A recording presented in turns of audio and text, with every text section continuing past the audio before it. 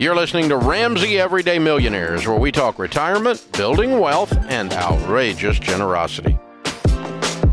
Grant is with us in Phoenix. Hi, Grant. Welcome to the Ramsey Show. Hey, Dave. Thank you for having me on. Sure. What's up? Hey there. So my question is, I own 3 homes right now, 2 of them which I own outright, and the market out here in Phoenix is kind of crazy, and I wanted to know if you think it'd be worth selling them and hanging on to the cash for a little while and reinvesting later, or taking that money and putting it towards what I owe on the home I live in right now. If you sold both of them, would the home you're in be paid off? It would. And how much would you have left over? None. Okay. All right.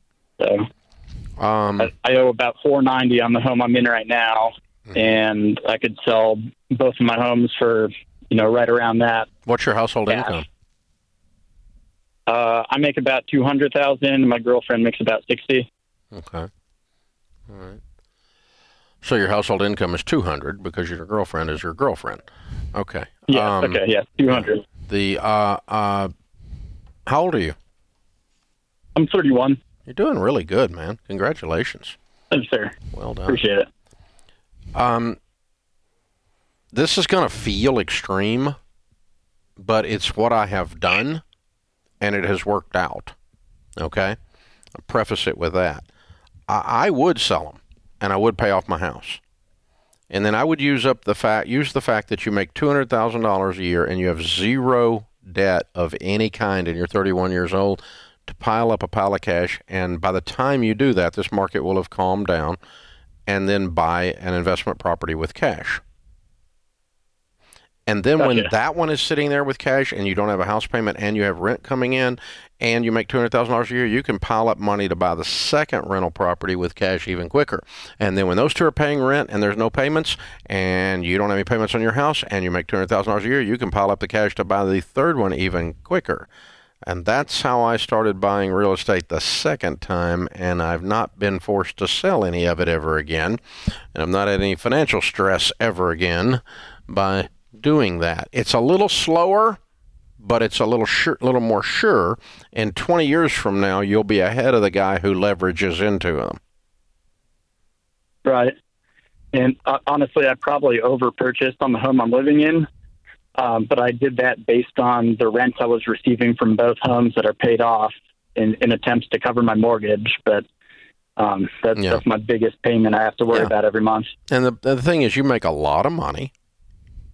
And, you got somebody special in your life, so you may even be making more money if you were to marry. And so, you've got nothing but upside on this. And you'll be surprised at how quickly you can save up and pay cash. Now, rule number 1 when you're buying investment real estate is you do not pay full price.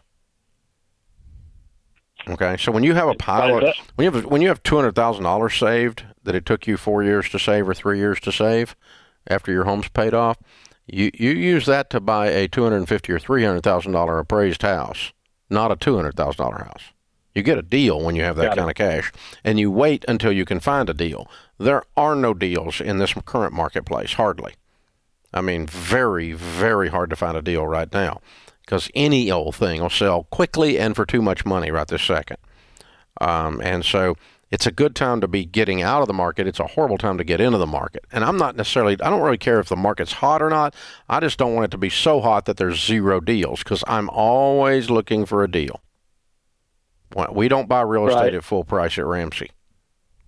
That's not an investor. That's what investors should never do that. So I want to turn you into a cash investor that's looking for a bargain, and you wait until you get a bargain, and you're a cash investor that's looking for a bargain, and you wait until you get a bargain. You're a cash investor that's looking for, you get the pattern here. There's a pattern to this. And dude, it's going to set you free. It's going to put you in a whole different place. Now, very unpopular with the I borrow money for everything crowd, but I'm from the I don't borrow money for anything crowds, and that's who you called. So I think we could do the math, Dave, and let's say like we're here in Nashville and people are I don't say overpaying, but the list price is X and they're paying 25 or 50 higher than that. And let's say you buy that house and it corrects down 50, saving money for 6 months the math works out in your favor, even though not. Yeah, I don't know that the market is going to correct down. Okay, but I think all that's going to be is just there's going to be a little less shooting up. Okay, and the frenzy is going to come off of it. Okay, and when the frenzy comes off, when supply catches up with demand, right. Then when somebody's, when people aren't running up to the front door and nailing offers to the front door, mm-hmm. It's crazy. When that stops, then there's actually a foreclosure that can be bought at a deal. There's a bank owned real estate that can be bought at a deal. There's other stuff you can find, estate plant house, two sisters own a house. They live in Chicago. The house is in Nashville. It's been sitting there on the market for a while. They don't want it. They never wanted it in the first place. They just got stuck with it. Or Airbnb adjusts the rate or whatever. Yeah, whatever it is, you get a deal. Whatever the cause of someone becoming a motivated seller. But in a market where there's 7 buyers for every house that goes on the market 20 minutes after it goes on the market, that no one has to take a deal. And what I'm saying is, after let's say a year, the frenzy level's off.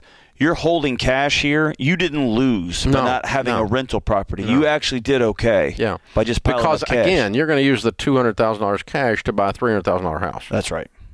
Or a $260,000 house, or whatever it is, and so you make your money back on the deal. Right.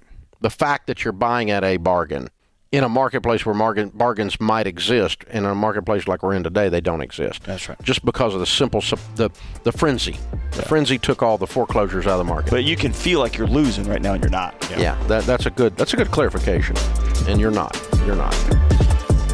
Thanks for tuning in to Ramsey Everyday Millionaires. To check out all our podcasts, just search Ramsey Network on Apple Podcasts, Spotify, or wherever you listen.